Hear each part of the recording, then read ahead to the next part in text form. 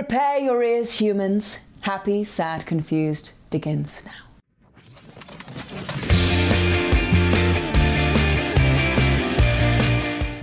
Today on Happy, Sad, Confused, Kaitlyn Dever on her new film, Coastal Elites, Dear Evan Hansen, and her comfort movie, Walk the Line. Hey guys, I'm Josh Horowitz. Welcome to another edition of Happy, Sad, Confused. Hope you all had a lovely Labor Day. These long weekends, these holidays are weird in these times. Everything's weird. But a holiday weekend, what does it even mean? Were you working? I was kinda doing some work, but I don't know. It's strange. For those of us that are lucky enough not to have the traditional kind of going to work job nowadays, which, frankly is a lot of people, whether you're sadly out of work or you have a job that can be done remotely. Sometimes I don't know what to do with myself on the weekends. The weekends and the weekdays blur together. But I hope you guys found a little bit of a holiday in this past Labor Day weekend. I certainly devoted myself to some television that I've been meaning to check out. I May Destroy You. I'm not all caught up yet, guys. I've not watched the entire thing, but I'm past the halfway mark and I see what all the fuss is about. That's quite a piece of work on HBO. I've also been, speaking of HBO, I've been losing my mind over The Vow. You guys, have you seen The Vow? The Vow is this, I think it's 8 or 9 parts, a documentary series, which is a long documentary series, but I am devouring it. I'm 3 episodes in, and this is about the NXIVM cult, which I knew a little bit of, but yeah, right now I'm not sad that there are 6 more parts. I want 60 more parts. I'm just obsessed. So yeah, some good stuff out there. In addition to the stuff that our guest today is putting out there, she's got a lot going on. Kaitlyn Dever is somebody that, as I said to her on the podcast, I feel like I know Kaitlyn. I feel like I've talked to her many times. The reality is we've only met a couple of times, but maybe it's just that I've seen her in a lot of things in the last few years, and she is so affable and easy to talk to. I guess that speaks well to her and her manner and her way. But she's somebody that I've definitely wanted to have on the podcast recently, thanks to her work and in everything from way back when to Short Term 12. But in recent times, I mean, last year, she, of course, was in Booksmart, and then she was in the Netflix miniseries Unbelievable. She's got so much cool stuff going on. She's in this new HBO movie that premieres September 12th called Coastal Elites, and it stars her alongside Sarah Paulson and Dan Levy and Bette Midler and Issa Rae. It's quite a cast, and she more than holds her own in this film. You should check out on HBO. This weekend, and I should say it's a film. It's one of the first kind of films like this that's been shot in isolation and kind of takes advantage of the nature of the conditions we're all in right now. So that's a special piece of work that is definitely worth checking out.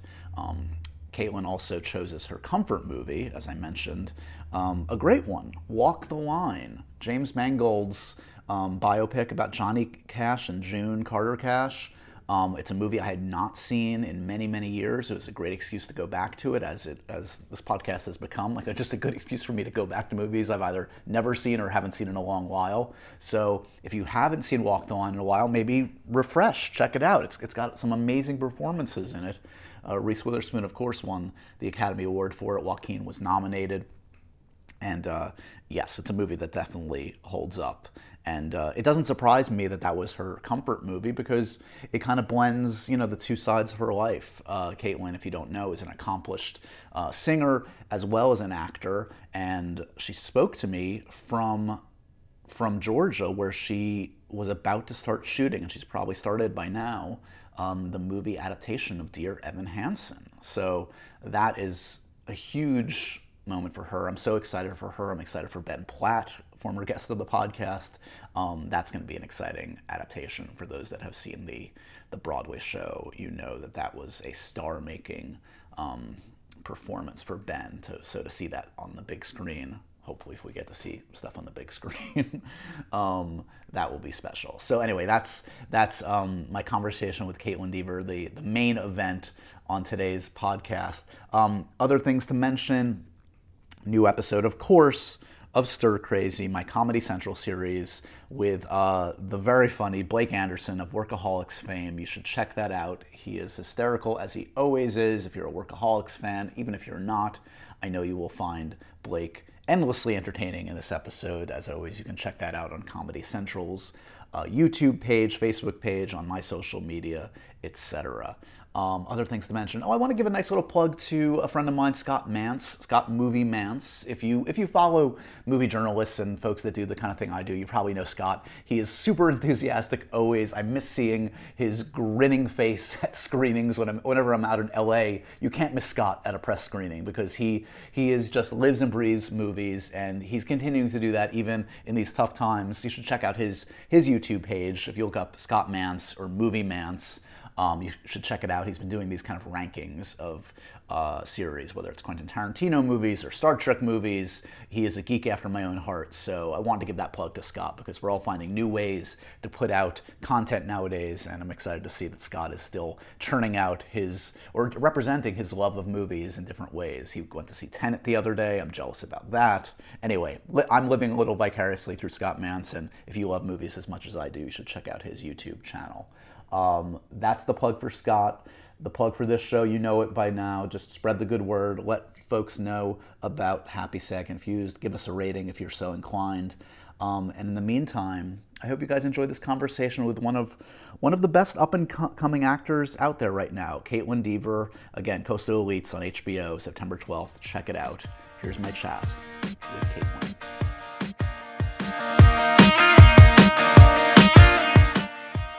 Kaitlyn, welcome to the podcast in the weirdest year on record. Good to see your smiling face. Hello, Josh. It's good to see you.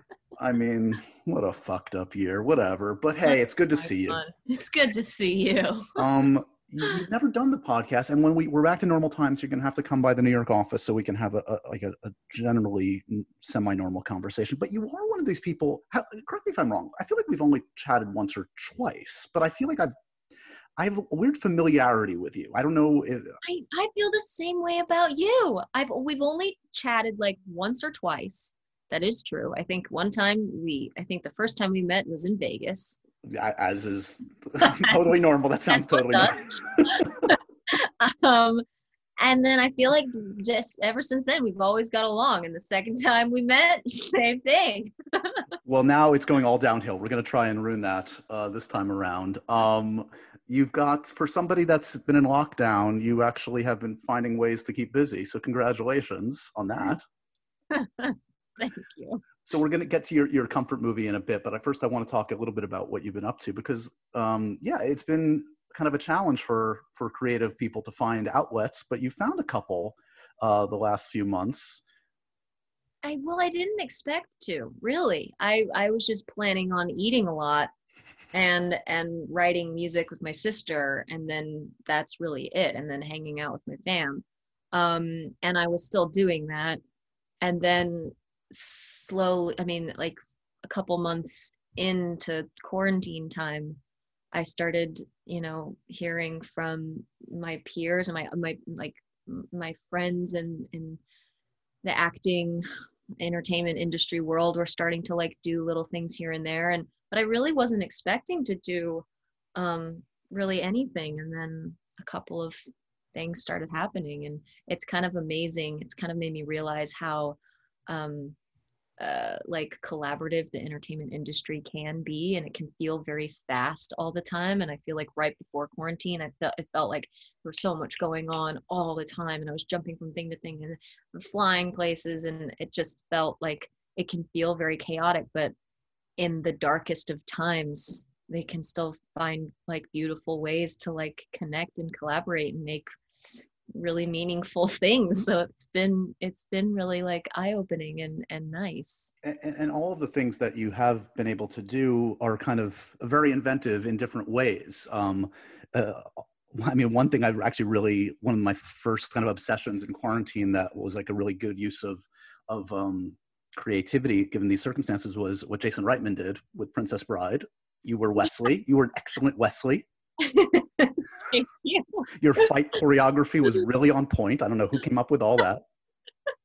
Me and my sisters were just in my backyard. We drew on a mustache and put on some, I don't know, put on the best outfit I could or I could think of, and it was very creative. And we choreographed a whole fight thing together. It was like we were like in 6th grade again, making home videos for our parents. Well, that's kind of what I loved about that whole thing. It was like watching like the most talented people on the planet, some of them the biggest movie stars on the planet, just kind of like do the Be Kind Rewind thing and just sort of like figure it out with whatever they had at the house.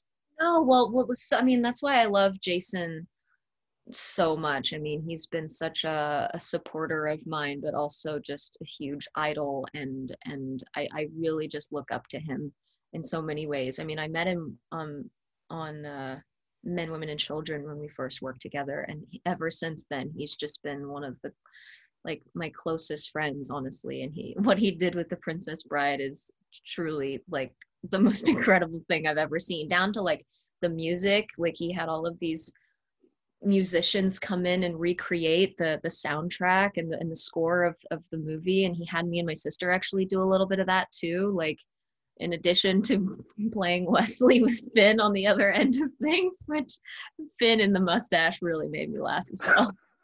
Did you even know it was going to be Finn on the other end of that sword fight at the time? I did. Okay. And then a couple other interesting projects that you've been a part of. Jesse Eisenberg had kind of like this audio book / play project, which was that already in the offing before quarantine, or was that something that happened during quarantine? Yeah, so actually Jesse Eisenberg was the last person I had a coffee with and shared a cookie we shared a chocolate chip cookie at a cafe, and he was the last person I saw before quarantine. Like, honestly, he's the last person I had a coffee with. He's the only man that speaks faster than I do. If you listen to our podcasts that we've done together, you have to slow down the speed because it's not meant for the human ear. And then you'll have to speed it up because when I start talking, because I talk kind of slow. He is brilliant, and we just kind of, I remember we were supposed to be talking about the project, and we ended up just like hanging and getting to know each other. And then I was supposed to start recording that, and then obviously the shutdown happened, and I ended up, I think he was able to get his recording done before the pandemic, and Finn also finished his recording, Finn Wolfhard, for people listening. But by the time mine was supposed to be scheduled, and then I didn't know what was going to happen with it, and then they said, okay, we're going to send you a whole kit that you'll set up in somewhere. And I set it up in my closet, and recorded the whole thing in my closet. And Jesse was like talking to me through headphones, and it was kind of great. Again, so funny to see sort of how all of us are like, I know like the first month of quarantine, I like bought every different microphone known to man, trying to figure out like, wait, I usually rely on other people. I'm supposed to do this myself. I have like a tribe. I have a really fancy tripod now, and like a light, and everybody's got their own ring light now. I know, it's so absurd. And then there's something like, and I watched the Coastal Elites, which is kind of one of the first like full on, like, I mean, obviously it's essentially 5 monologues, but it is a full fleshed out film in its own right. It works as a movie. And you're alongside some amazing actors in that one. I don't know if you're allowed to say, can you say now that you've worked with Bette Midler, or does this not count? I think it counts because we did like a table read and everything, and I want to say it counts for all of them because I love all of them so much. Yeah. It was really, we did right before we all did our separate filming of our monologues, we were able to get together on Zoom and do a table read of the whole thing, and it was such a powerful read. I can't even tell you. I mean, it's been one of the weird things about these Zoom things. It's hard to it's really like, it's hard to connect with people, and it's hard to have emotions translate through the computer. And I think it's just all in Paul's writing, but I mean, it was really powerful, but like I was freaking out because obviously my monologues towards the end, and everyone had done theirs and they were so awesome, and then I was getting panicked because I'm like and now I was planning just doing this in front of a camera in my room, and now I'm in front of all of them and they're watching me and I'm nervous and I don't know what to do with my face. They're all just so great. I also had just in quarantine I binged Schitt's Creek, so My first binge watch of quarantine was Schitt's Creek. mine too. Yes, Dan is the love of my life. I love him so much. Yeah, you've got some. You got Issa Rae in there too. Some amazing performers. So congratulations on that. That's going to be on HBO very soon. Since we've never had a chance to kind of have this kind of long form chat, if you'll indulge me on a few kind of like career-ish kind of questions. Like, I know obviously music is as important to you as acting. Was it always the case? Did you grow up first as a wannabe musician or wannabe actor? Did they kind of go hand in hand or what? I think growing up, it was always acting. I was always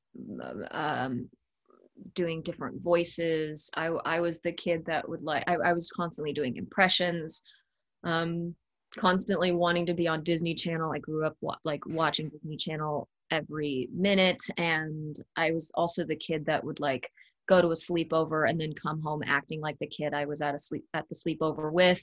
And my parents would be like, "What are you doing? This is not who you are." They're like, "We've either got an amazing actor or a serial killer on our hands." Exactly. Like, what's going on? Who's this person today? But my parents always supported that. They always supported every single crazy part of me. And so I kept begging them to, put me in acting classes, I guess. I mean, I was begging for acting classes after I realized you couldn't just be on TV. And so I thought the next best thing, okay, well, can I just start acting classes? And I grew up doing like ballet and gymnastics and soccer, and I wanted to quit all of those things. And so they thought this was going to be another thing I would just want to quit as well. But like, still my parents continued to support me with love and so much kindness. And music was always a thing that my dad was really the one who influenced all of my love for music, and was constantly singing to me and my sisters and playing me like music I like hated with a passion growing up. Like, he would play like Mark Kozelek and like Dead Can Dance and like these weird, like The Cure. I also really hated The Cure growing up. Constantly play it in the car, and it was the most boring music I've ever heard in my life. All of those things are like my favorite. They were just my favorite. So like he was a huge influence on me in the music world. And then I have been always just trying to like balance the both of them, and even more now. My sister and I are coming out with a single soon, and September 10th is actually when the single is going to be released. Nice. And we're just trying to do it when we can. And yeah.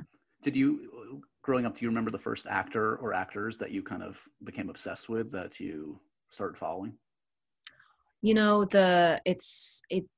Like, I was a huge fan of Sandra Bullock. I actually, at the very beginning, I loved Jim Carrey. I know he did like I saw him in a lot of comedic roles, but I thought that he was just a genius. And he just seemed he was just brilliant to me. But I really fell in love with like drama or dramatic acting when I watched The Sixth Sense for the very first time. And by the time I watched it, it had come out a couple of years prior. And I was maybe like 8 or 9 when I first was allowed to watch it. And Toni Collette's performance was the most like eye-opening experience I had ever. I mean, I think it was like kind of like the first meaty role I had ever seen. So I think that's why it made such an impact. But also she's just so good in that movie. And I was like, it's crazy, Mom. Like, when she's crying, she seems like she's actually crying. And like, and so she was kind of like a big reason why I wanted to like why I wanted to do acting in the first place. I mean, obviously it sounds so silly because I was like literally 9 years old, but like somehow I was like, this is my destiny and I'm doing this for the rest of my life. I Well, don't you care what chose anyone says. you, Yeah. you clearly had good taste, because I mean, she's obviously somebody that can do just about anything. I mean, I've done actually a lot. I did like a retrospective thing on that film last year with M. Night Shyamalan, and I didn't realize at the time she was nominated for an Oscar for that film, and she was also like 28 or 26. Like she was like Wild. way too young to actually have that kid, but she's so good at you never No, bat I an mean, eye. she's been she's been like even over the years been more and more inspiring to Yeah. me. And then getting to be in the same show with her is also kind of crazy. And even, I mean, we didn't get to do any scenes together, but even being associated with her name is just bucket list material. Yeah. Yeah, it was Yeah. wild. For those that haven't seen, yeah, unbelievable.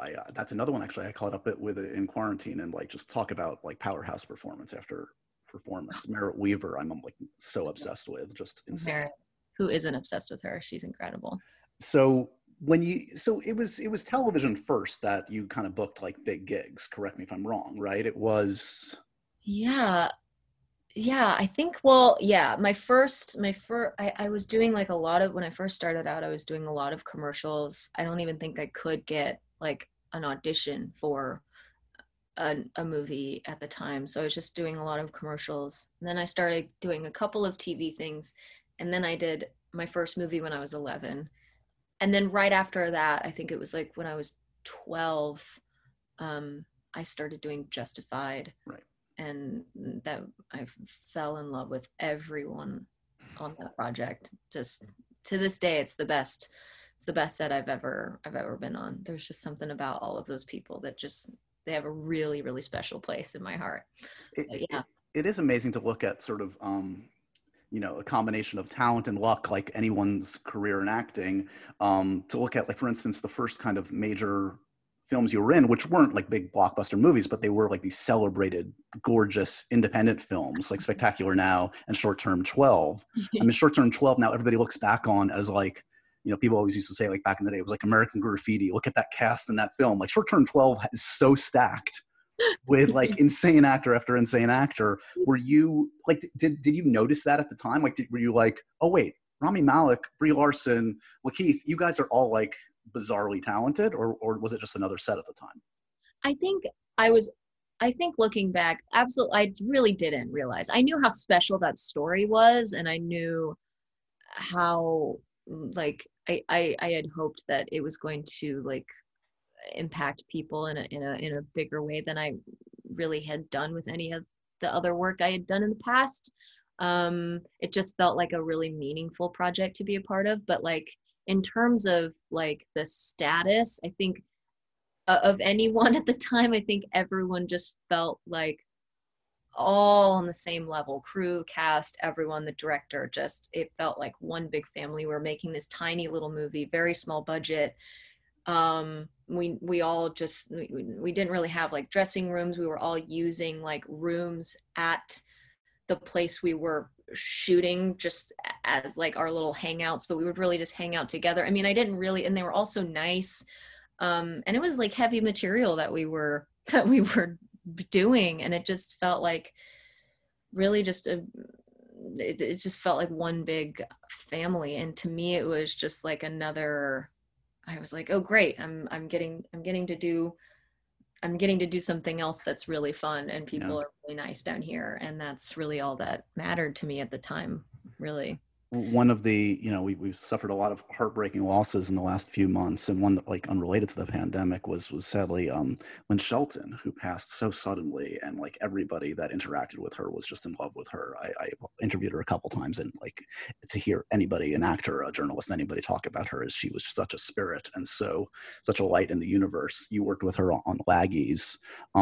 Did she make a strong impression, like an especially strong impression in that collaboration?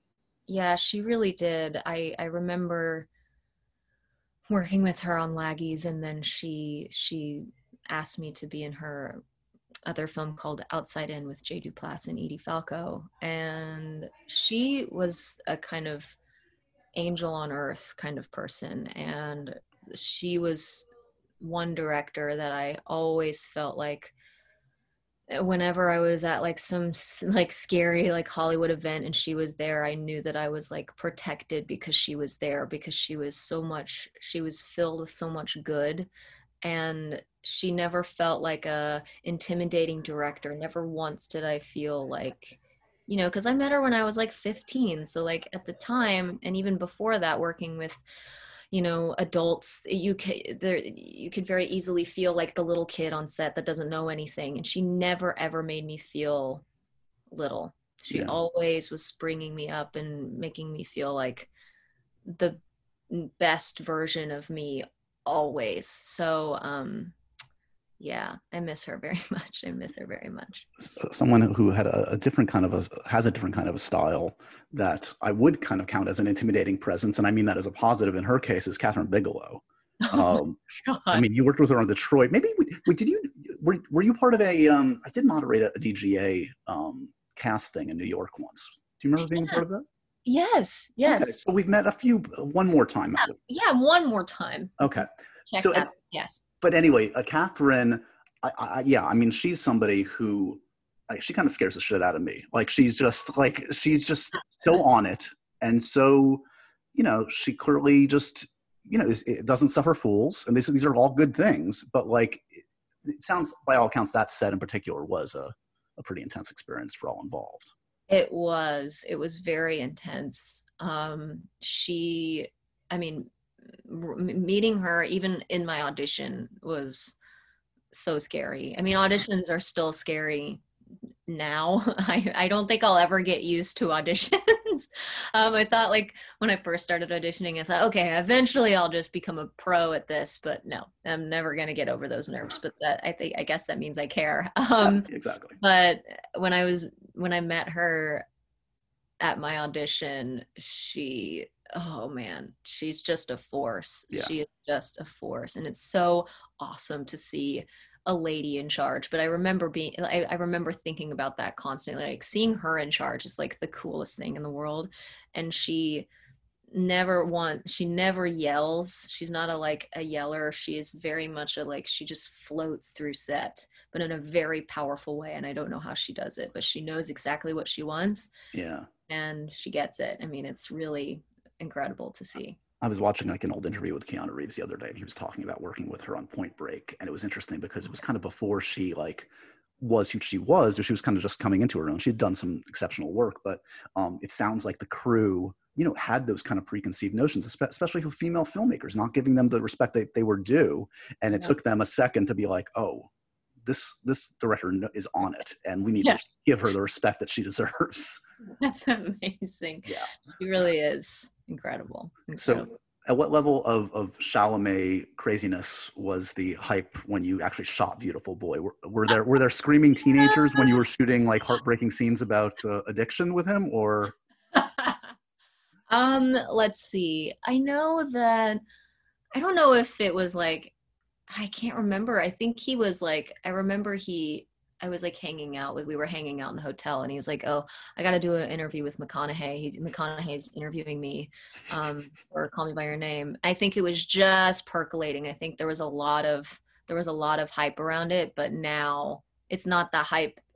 So I think it was just right before everything blew up for Timmy, and I'm so proud of him. But that was a really fun little 2-week escape for me in San Francisco and North California. It felt like kind of like we were in a dream.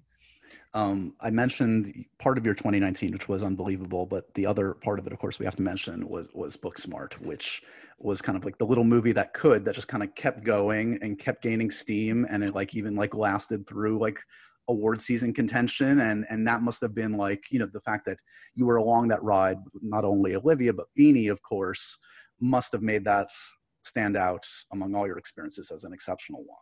It really was. I mean, making that movie was like the best summer I've ever had in my life.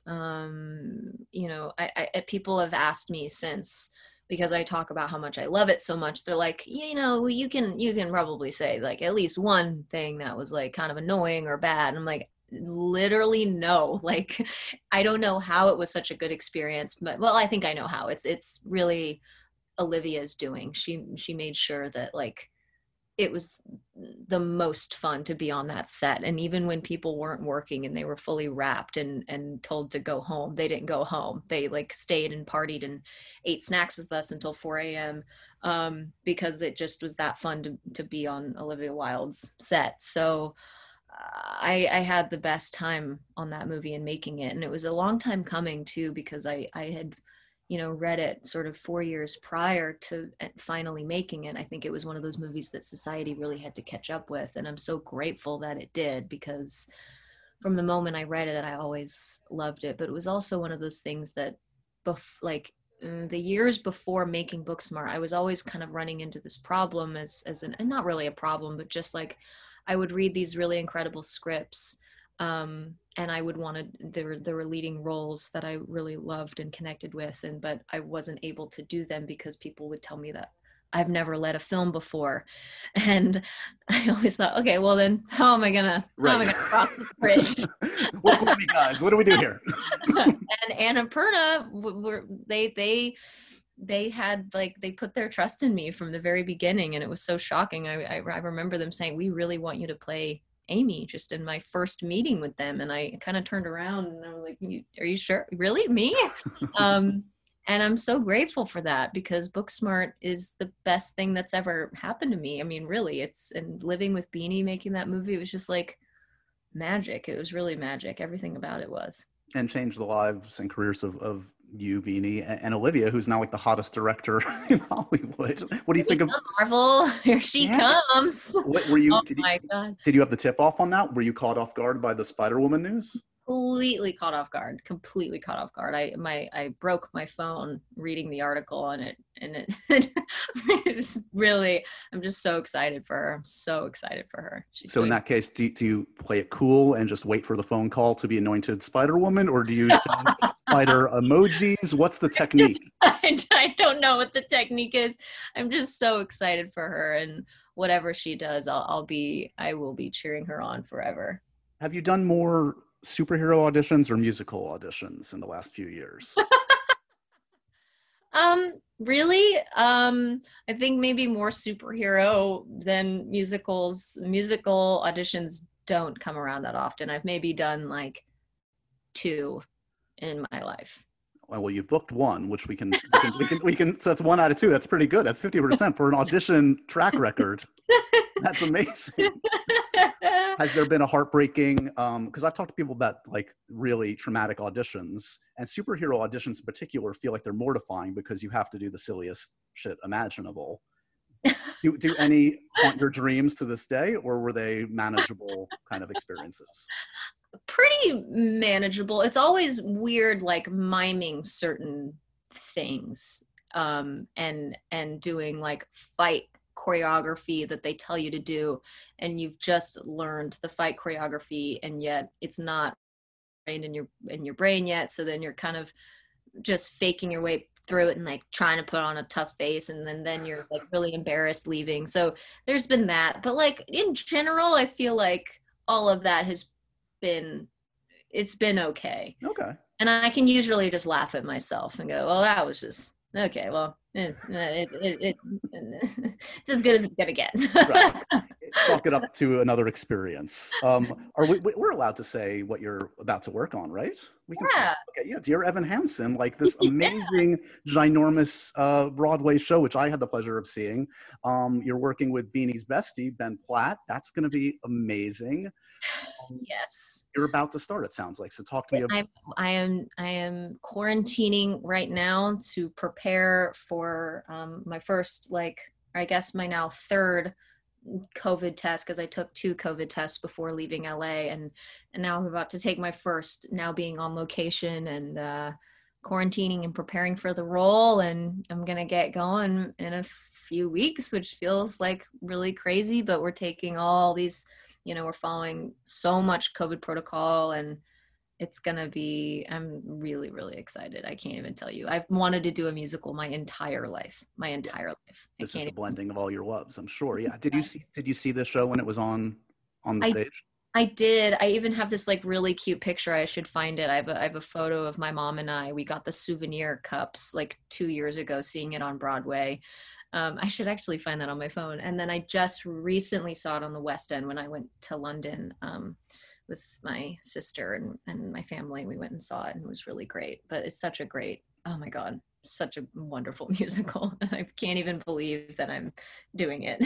It also must be such a fun kind of weird convergence of worlds. Again, considering you're so close with Beanie, and Beanie is obviously so close with Ben, she must be going out of her mind too, just to see her friends collaborate. Oh, yeah, we definitely have a group chat going. She's definitely checking in on us, and I've always felt like Beanie has such a like a cool group of like New York friends that I was like, I want to be a part of that club. Now, like I kind of was because I like lived with Beanie, and now we're best friends, and so now I'm like really happy to like being like spending all of this time with Ben. Now it's gonna be such a special experience. Yeah, you need to steal him away from her basically and cause a rift. Yeah. This is drama. Make something out of this.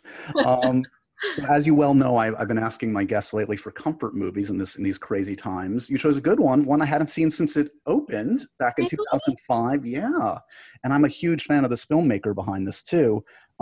Without any further ado, tell us your comfort movie, Caitlin. My comfort movie is Walk the Line. Yes. This, of course, tells the story of Johnny Cash and June. It is a biopic. Do you say biopic or biopic, by the way? I normally say biopic. Thank you. I agree. I gag when I hear biopic. I don't know what it is. I don't know what the official right way to do it is, but I'm sticking with that. It is co-written and directed by the great James Mangold, who I'm obsessed with. He can do any kind of genre, including the musical biopic, apparently. When did you first see this movie? Because you were pretty young when this came out. Yes, I was. I don't think I saw it right when it came out. I think it was one that I watched, like we had a DVD of it in my house and I watched it and like immediately became, I think I was already like familiar with Johnny Cash and June Carter, but I immediately just became obsessed with that music. I was already obsessed with the 60s. Obviously my love for music is very real, and then also I'm obsessed with Joaquin Phoenix. I have not only the biggest crush on him, but I think he's just like a brilliant actor, and obviously Reese as June is just unforgettable. And so then I kind of just kept, I now have it downloaded on my phone and I watch it on planes when I'm anxious to be in the sky. And it's just, I don't know why. It's because I've told people this before and they're like, that's kind of like a heavy movie. It gets kind of dark. I'm like, I know. I've been surprised. People have come to the table with some pretty dark movies. Like Zachary Quinto had Magnolia, which is like, I mean, I love it, but man, that's... Wow. Yeah, no, that's darker than Walk the Line for sure. Yeah, so on the spectrum, you're okay. You mentioned the amazing cast. It's anchored by two like tremendous performances. Joaquin Phoenix, who, yeah, I mean, obviously is one of the greatest actors alive. Reese Witherspoon, who took home an Oscar, of course, playing June Carter. Some strong supporting performances as well. I really love the father-son dynamic. Robert Patrick is excellent as his dad. That contentious relationship is really a big part of the film. And the music is obviously, this movie lives and dies by the performers selling the music. And, you know, infamously, they both performed their own renditions of these iconic songs. Just talk to me as an actor, as a singer, how impressive is that to you? This took a lot of work for these guys to be able to sell it. I know. Well, I've always been so curious about like what the recording process was like. Actually, I'm more curious about that now that I'm about to go do a musical. I think that their performances were just so brilliant. I love the love story of it all, and again, like the way Joaquin sort of transformed himself and became that, you know, damaged but like sweet soul that is Johnny Cash. I really couldn't get enough of it. And really my favorite part of the movie though is his audition scene. Yes. With the I guess, what is he owns the label. Yeah, I think it's Sam Phillips, I think. Yes. Yes. That monologue is what constantly just punches me in the gut.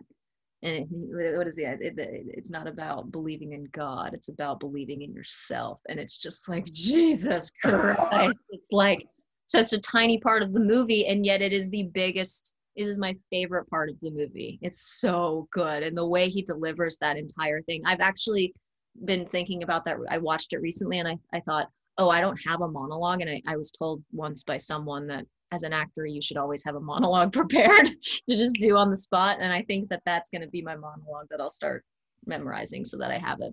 Like, you never know when you're going to need a monologue, Josh. Or if you run into Joaquin at some fancy dancy award show, just start delivering a monologue.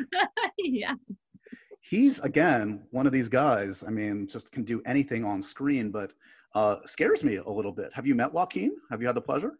I have not. I have only been in the same room as him, which is enough for me. This sounds like you broke into his house and was staring at him from a corner. No. We have been in the same room. No, we were at one of those like after party, the Golden Globe after party, and he was walking like past me, and I saw him and almost tripped. And that's about it. I love him, and he maybe does seem a little bit kooky, but what are you gonna do? He's just he got a Grammy for this one. Did you know that? He won a Grammy for the... No way, I did not know that. He did. Of course, Reese won the Oscar. He was nominated for Best Actor. Do we think it was just... So here's the nominees that year for Best Actor. It's a good category. It's Philip Seymour Hoffman, who won for Capote, Terrence Howard for Hustle and Flow, the great Heath Ledger for Brokeback Mountain, and David Strathairn for Good Night and Good Luck. And did Heath win?